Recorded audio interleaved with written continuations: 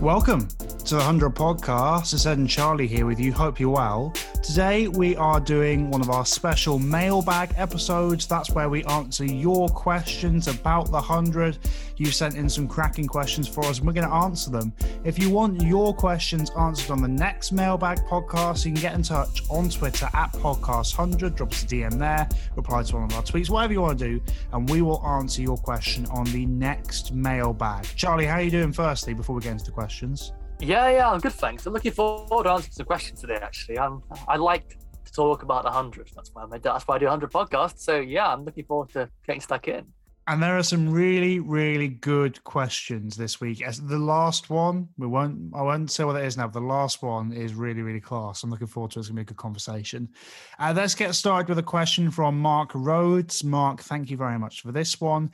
He asks, would you like to see the ECB break even more new ground by including a mixed all-star game to bring the curtain down on the tournament? What I think he means there is having an all-star game with the very best players, both from the men's and women's competition playing in the same game, maybe at Lords, maybe at Edgbaston, whatever, and not to do with the tournament, just a fun one-off game to play, which might be fun.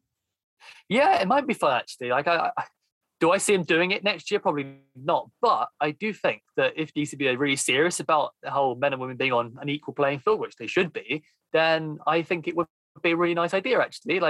It's just a nice no strings attached game, and ultimately it's fun. And for me, that's what the tournament should be about, having fun. I would be happy to see this go out. I think that'd be fun. I'd really like to see a kind of all-star game. I think it'd be really fun. I know it doesn't really happen in British sports, but in American sports, I don't know, they do it in baseball. They have a break in the middle of the tournament for it. They do it in the NFL as well. It's fun. They do it in the basketball, probably the biggest edition of the all-star game in the NBA. It's great. I do think that it would be really, really fun to do. I probably wouldn't have a mixed game. Just in my opinion, I don't think we should be saying to women that, you know, what you should be doing is aspiring to play in the same game as men necessarily. And I think it just opens up all these different questions from people who really shouldn't be, talking about it or whatever. But what I'd really like to see genuinely is two games, men's and women's, are the very best players. And I think it would be really, really fun to have that. Probably on the same day, maybe at a secondary ground where the final isn't being held. But I think it'd be fun. Just imagine it, because I think what I do is probably have it the day before the final. And so the 6 teams who didn't get to the final, you'd pick the best players from them. So, for example, let's say in the women's tournament, the Southern Brave are already in the final. Let's say the Trent Rockets get there. You could have Shafali Verma, Izzy Wong from the Birmingham Phoenix, Katie George, Sarah Taylor, Hayley Matthews from the Welsh Fire. Get all of those players into 2 different teams. I think it would be really fun. So, yeah, I think it would be class. Probably wouldn't do a mixed one, but I think let's just put a women's game on prime time and promote it that way would be my thought on it. Yeah, I totally see that. To be honest, the idea of making a mixed all-star game is not something I've actually thought about prior to asking me this question. I can see why there would be, maybe issues with that. And I can definitely see the wrong kind of people making the wrong kind of comments about it. Not that should be the reason why it stopped, but I'm not against the idea at all. I think it would be fun, but I can see your issues. I can see your point. Yeah, all-star game, I am all for it. Let's go there. Imagine Adam Milne steaming in for, I don't know what you'd call the teams. Adam Milne steaming in alongside, I don't know, Shaheen Sharafidi when he plays in the all-star game, something like that. That could be really, really fun. I think you'd probably be 3 overseas again, but I think that'd be class. And I think sometimes cricket forgets that things can be fun.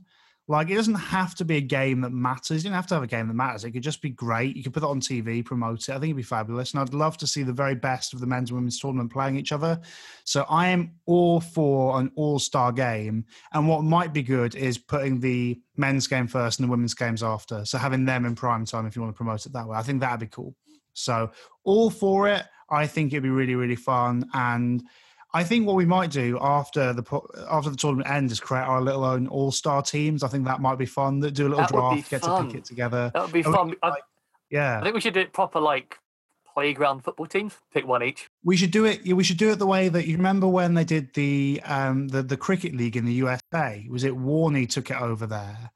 I don't know if you remember this, but they had all of the old players playing a cricket league in the USA, and Warney was one of the captains. I can't remember who the other captain was. It might have been Imran Khan or something, but they all got these like 50-year-old cricketers from like Malcolm Marshall to like Andrew Simons, all of this. And then like the two captains would pick them one by one. And I think we should do it like that. I think that would be fun. Yes, absolutely. Absolutely, yeah. I think that'd be fun. Yeah. So we're all for an all-star game. We'll have our all-star squads after the tournament, shall we? Let's move on to a question from Chris Morgan. Thank you for this, Chris. He says, recently we've seen players miss out through injury and COVID, that's missing out on games, but communication of this to the fans has been poor. For example, Adam Milne's injury wasn't mentioned at all on official 100 channels and had to be found by kind of searching through journalists' Twitter accounts, which I guess the majority of cricket fans don't necessarily follow. And there's obviously no word on Tom Abell's injury progress either. Tom Abell been injured throughout the tournament for the Birmingham Phoenix. Do you think team news communication needs to be improved? Simple answer from me, yes. Just yes. Yeah, I have to agree, actually. And I think there's a really easy way of doing this as well, and it's simply by giving each team a dedicated Twitter account. They've all got their own Instagrams, and that's lovely and everything. But I feel like just having a Twitter account for each team makes so much sense, and it's such an obvious channel for this kind of communication to go through. I want to know if players are playing or not, and if they're not, I want to know why. You know, even as far as actually announcing the teams, it always comes out a little bit later. There's always like a 15-minute lag between them going out on Sky and BBC and then coming out on Twitter and social medias. And I feel like that isn't really acceptable. I know it's always, I know comparing to football is, it's a different ball game, quite literally. But I feel like they're always so on the ball announcing stuff, and this just isn't. And I feel like if the ECB want to compete with that kind of level of sport, they need to be doing that too. But that's just my personal opinion. Yeah, I think it's important if you're going to build buy-in to these franchises, if people are genuinely going to actually support teams and look beyond it as a fun day at the cricket. And there's nothing wrong with just enjoying a fun day at the cricket and not necessarily knowing what's going on. That's not a problem. But if you are going to have people buying into these sides and buying into the tournament beyond the month it's on or so, you're going to want them to know. And I do think they should just bite the bullet and give every team a Twitter channel. And I know there'll be all this negative comments from various people who don't like the tournament, whatever. But just block them. Just block them. If they comment something rude or nasty, just block them. And you know what? Let's just get it out there. And let's not be... I think the 100 should be timid in its approach to popularising and promoting the tournament just because there are lots of people on Twitter who will say annoying stuff. Let's just get on with it and ignore them and move on. And I think it's important because as a podcast that likes the Birmingham Phoenix, we'd love to know when Tom Abell's back. And it would be nice to know Colin Ackerman had an injury for Leicestershire before the Manchester Originals tournament started, didn't play on the team. I'd have loved to know when Colin Ackerman was going to get back. And look, there's probably not a fan who is travelling to a game to watch Colin Ackerman or Tom Abell play, as good as they are. But it would be nice to know when it gets to that stage that happens. So I'd love to see every team get a Twitter account. I think that'd be class. You say no one's traveling to Tom Abell, but, and this maybe says more about me than it does about other people, genuinely, like on the last couple of days, I've woken up in the morning and I have searched on Twitter Tom Abell and just seen if anyone was putting out there, if anyone was saying Tom Abell was fit to play, because I was very, very keen for him to play the other night for the Phoenix to come in for Moeen Ali. I was very excited for that. Sadly, didn't happen, but I wanted to see it, and I guess if there was a Twitter account, I would have known. Our next question is from Andrew Pelachati. Thank you for this, Andrew. He asks, who are your top 5 spin bowlers for the tournament so far?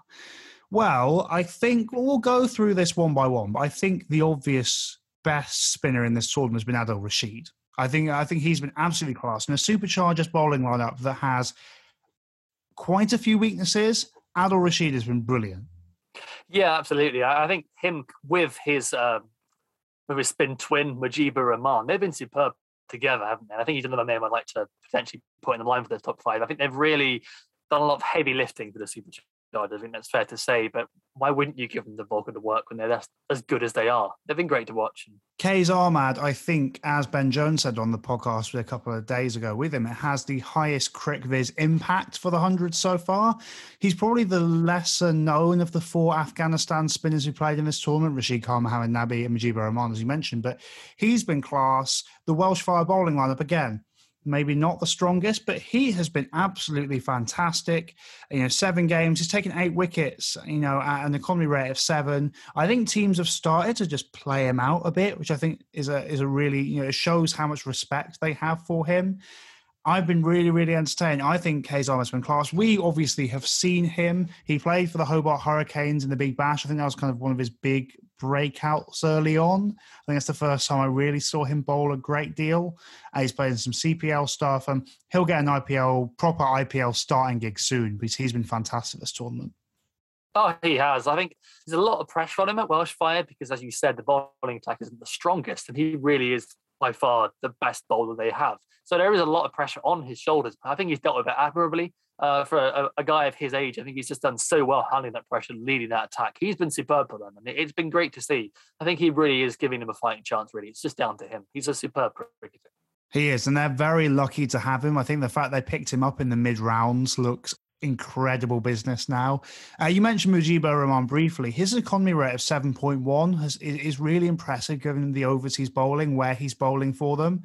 And, I think Mujibur Rahman is a class player. There was a couple of years pre-pandemic where I think teams had started to work him out a little bit.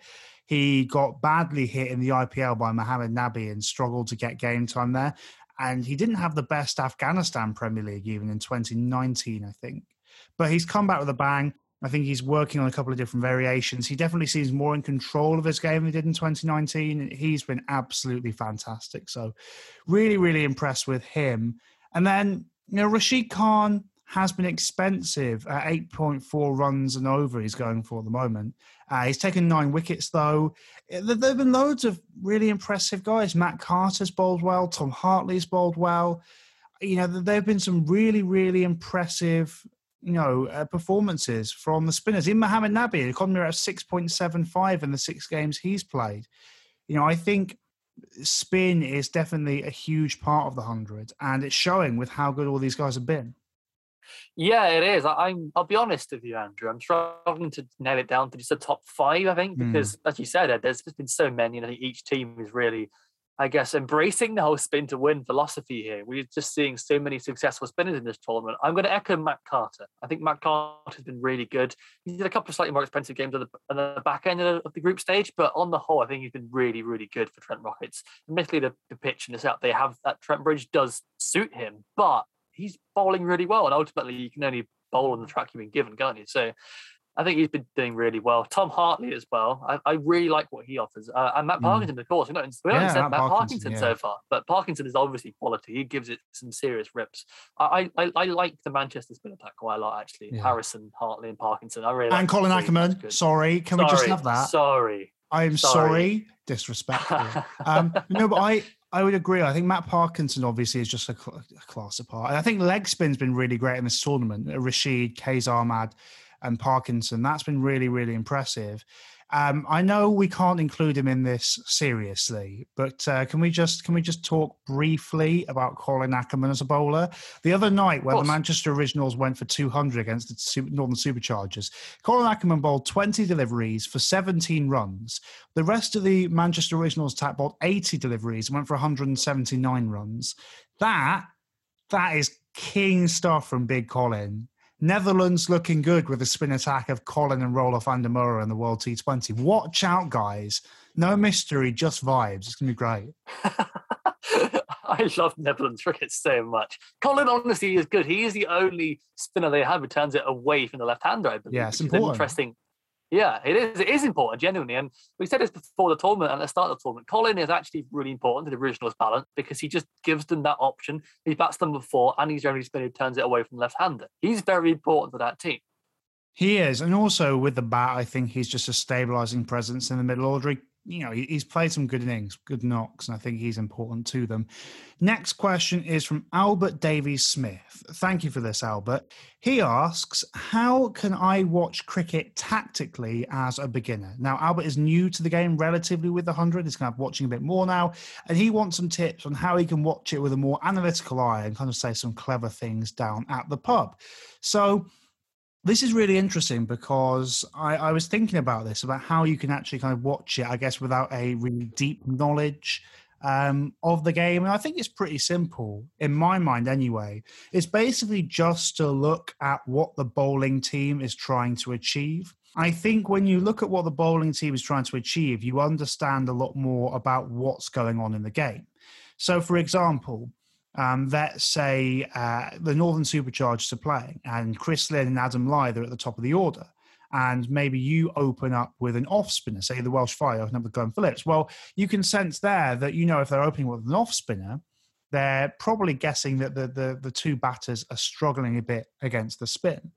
And so you can kind of work it out through that way. You can look at, whether seam bowlers trying to bowl wide or whether he's trying to attack the stumps, whether they're bowling slower balls kind of into the surface. I think you can pick up a lot of things from that. So balls into the surface, see how it's gripping.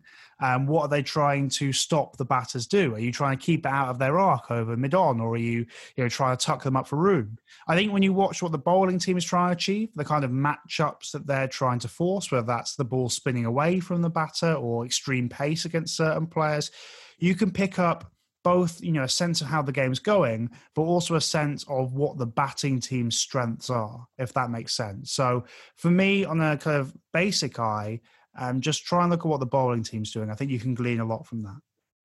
Yeah, I would agree, actually. I think it's a very, very nice summary, actually. I think matchups in general are a really good place to start because it is a very simple way of boiling down the game to its purest essence, which is a batter versus a bowler. That's what the game is, ultimately. And so I think a really easy way to, digest that and be a bit more analytical about it is exactly as you said, looking at those matchups and just investigating how they work. Another thing I think is also interesting and might be helpful for you, Albert, is looking at what the batting team are doing, in particular, which batters they're using at any particular time of the game. For example, if the bowling team are using a lot of spin, then it's probably likely that they're going to want to send in a batter next who is good at hitting spin. For example, Birmingham Phoenix, they've got Moeen Ali, who is probably the best hitter of spin in world cricket in T20 at the moment. He's certainly up there for me. So when the spin comes on, they're probably going to want to send him in. On the other hand, if you've got someone like Lewis Gregory versus the Trent Rockets, now he's not a great hitter of spin, but he's a good hitter of pace. So when they have him in the shed, in the dugout, they'll be holding him off probably, you'd think, until the seam comes on. I mean, to be fair, I haven't actually been doing that recently, but that's, not the greatest example. But that's what I would be doing personally if I had Lewis Gregory in my team. So I think it's very much a case of looking at what the bowler has and what the bowler is, and then what the batter is, how they play their game. And I guess just trying to weigh up and see where their strengths and weaknesses are and pitting them against each other. Yeah, and if you are looking for clever things to say at the pub, matchups are a really good thing to say in general. Moeen Ali, great player of spin, but he doesn't necessarily love the ball, really fast deliveries early on. He's a good player at pace bowling, but he's so good against spin, highest striker against spin in the world, that you probably want to bowl a quicker bowler. So Trent Rockets, for example, probably going to bring on March and Delanga if Moeen Ali's in, just to try and get his wicket. So yeah, look at the matchups and that. And if you want a really clever thing to say, then leg spin is just the best thing in the world. And just say, at any time anything happens, just say, let's bring our leg spinner on. Problem solved. Problem solved. But yeah, there's so many different ways to look at it, Albert. I hope that is helpful. But yeah, matchups and kind of seeing what both sides are trying to attempt in that regard is a good way of going about it. I hope that helped. Final question. We're really excited about this one. This is from Dom Hewitt. Thank you for this, Dom. He asks, if a Western Warriors team was created, which Gloucestershire Somerset players should they draft as local icons? Personally, I'd go for Howell and Smead, though Banton is a strong contender. Gregory, Payne, Hammond also among his thoughts. So this Western Warriors team would be created with the base counties of Somerset and Gloucestershire. You can have two players from them. Charlie, who are you taking? This is a great question because I actually have a set of notes in my phone where I've pondered the exact same question if I were to be the head coach of a Western Warriors team.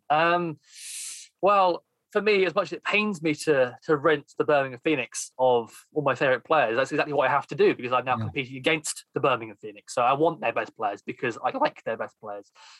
So I'm probably also going to go Howell and Smead. I think when I'm approaching this, what I'm thinking is not only what players do I want on my team, but what players do I not want other teams to have. And I think for me, Benny Howell is a good place to start because I think his skills are so unique. I think there's so few other players out there who can offer what he does with the ball. I think he's just such a valuable asset and I wouldn't want to play against him. So I want him on my team.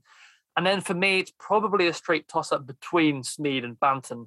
And I'm going to give Will Smeed just because I really, really love Will Smeed. I think he's a bit younger. There's just a little bit more upside there. I love Tom Banton. I think he's going to be a superb cricketer. He already is a superb player, and I think his ceiling is very high. I'm very excited to see what he develops into. I just think Will Smeed is a bit younger. And if I'm building a team for the future, which I want to do here, then it has to be Smeed for me. Also because, again, I feel like right now I'd want to come up against Smeed less than Banton. So I'm going Howell and Smeed, just like you, Dom.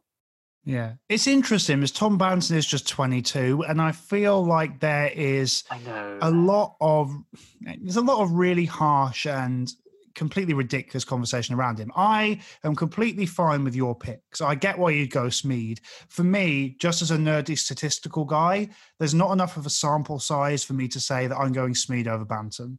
And that's fair. I understand it. I would go with Tom Banton. And look, we've seen some ridiculous comments from some very attention-seeking former cricketers who don't actually understand T20 cricket that much. I find it very ironic that a man who complained about getting dropped when he hit Nathan Lyon too long on when the field was on the boundary in a test match is complaining about a T20 cricketer in the 100 trying to score runs quickly through the air.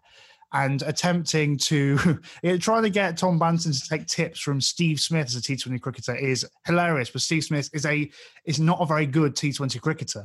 He's not a very valuable T20 cricketer. So we could write about that. We won't, because we don't listen to anything that former cricketer says, because he's clearly an idiot.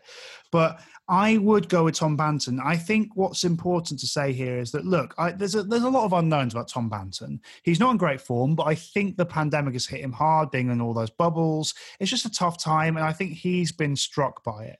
And I know he's not been in great form for the Fire this year either, but I just think, for me, there's a reason he got an IPL deal. There's a reason he's played for England. And, I love Will Smeed, but I think the sample size of Banton is bigger, and I'm backing him to come back stronger. And what I think would be important also is that morale booster saying, Tom, you're going to be our guy. We are getting you as our local icon. We're going to give you a shed load of money, and you're going to deliver. I think that at Taunton would be really exciting. So I'm taking Tom Banton. The second player is tough for me, because you talk about building a team for the future. That's where my concerns maybe come in with Benny Howell. I love Benny, but he's 32. And I think if I'm looking for, a team of the future, that could be an issue, because next year, if we're starting the Western Warriors next year, he'll be 33. And I don't necessarily know how much longer he's got. Now, I think Benny Howell's really rare. I think he's really talented. And I think at Taunton, you need that kind of really high-class bowler to go to. Which is the reason I'm not taking Lewis Gregory, because I don't think he's valuable enough as a lower order hitter at Taunton, because anyone can hit pace at Taunton, I think. So, yeah, I'm not so sure about Benny. I think it would be a toss-up between him and probably Miles Hammond or Will Smeed. I think I'm going to go with Howell as well. I just think there's probably 3 or 4 years left there. And I think if you look too far into the future, you can get yourself into trouble.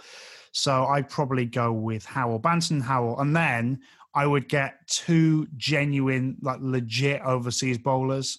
I'd be attacking Adam Milne if he became available, Mitchell Stark, I don't know, anyone like a really high-class T20 operator as a seamer, and then a really good spinner, but you need a good bowling attack there. So that's interesting, actually. What do you think on the Banton thing? I know I've talked for quite a while there defending Tom Banton. I think Will Smeed would be a good selection, but what do you make of that? I fully back you. I love Tom Banton. I echo everything you said. I think he's a really cracking player. He's had a tough time. I think he has been slightly mismanaged by England, and I think it's a real shame. I am fully backing to come back stronger. And to be honest with you, I did go for Will Smeed, but I'm not complaining with Tom Banton at all. I'd happily take Banton. If I'm honest, I don't really have a hugely strong opinion either way. I'm happily taking up one or the other, and I'm very happy. So I think he's a fantastic cricketer, and I'm really backing him to come back strong very soon. I hope he does, because he's just a superb talent, and we don't even know how high his ceiling is yet, but I suspect it is pretty high. We know that. What I will say, actually, just to change something slightly away from Banton, is that I feel like all the players Dom has listed here are all pretty good options for a local icon. Lewis Gregory, obviously captaining the Trent Rockets. I do like him a lot. David Payne, maybe I wouldn't go for it because of age slightly, but I still think he's a great operator, and I do really like him. I'd happy to have him in my team. Miles Hammond too. I think he's a really good cricketer. I don't think he's an elite option necessarily, but I think he's a very unique batsman, and I think that's something that's always going to be valuable.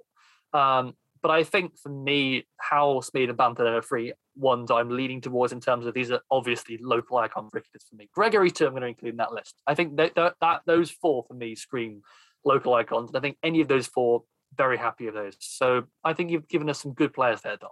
Yeah. David Payne is a good player, but he's not an icon player, in my opinion.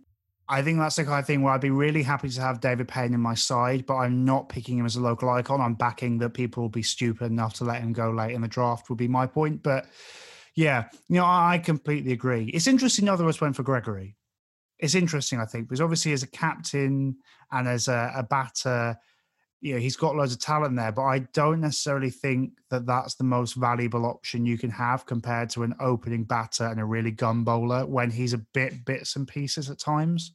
I agree. And I say to somebody who loves Lewis Gregory and has obsessed over Lewis Gregory for a number of years now. I do love Lewis Gregory, but I feel like just the nature of his role in T20 cricket, I think is so specific that it's such a niche role. I think you want him coming in at 6 or 7 to hit the pace at the end, and you might get a few out of him. But I don't think his bowling is that strong, and I think he's very good at what he does. I just feel like he could probably get what he does without it being a big bracket, very expensive local icon player. Personally, so that's why I'm steering clear of Gregory personally. Although I'd love to have him in my team, just not as a local icon. The one player we didn't mention that I will mention is Tom Abel. Hasn't played in the 100 so far because of injury, but he's a really unique player. Again, not someone I necessarily pick as an icon, but if I was the Western Warriors, Abel would be a player I'd be hugely interested in. Yeah, me too. I've mentioned before, I really, really rate Tom Abel. I love his ramps. I love his scoops. I think that's such a valuable asset. He's a real 360 hitter. I would definitely consider him for this. I totally forgotten about him actually doing this. He'd definitely be on my radar for local icon. But if not, I would very, very strongly want to pay quite big money for him, I think. I know he's not played this season, a huge deal. We've not seen him yet in 100. I'm personally very excited to see him play for Phoenix. But hypothetically, if he was up on the market and I was selecting a Western team, I would want him. And I wouldn't pay 100k for him, but I think he's definitely around 2 or 3 pick for me. Yeah, I would love to pay some money to Mailbag. I think that'd be good for the Western Warriors. So thank you very much for listening to our Mailbag episode. That was really great. There's some really good questions in there. So thank you so much for sending them in. We'll probably do a Mailbag next, right after the tournament's finished. We might sneak one in next week. I don't know, but probably right after the tournament is finished. So please send your questions in for that to @Podcast100 on Twitter. That'd be great. And please check us out on Twitter @Podcast100. Loads of great content there, loads of great interview clips and stuff. Check out all the other podcasts we've done. We've got some great interviews out there. And please rate, review, and subscribe to the podcast. So thank you very much for listening. Please remember that 36 off 20 is a very good innings in the 100. And we'll see you next time.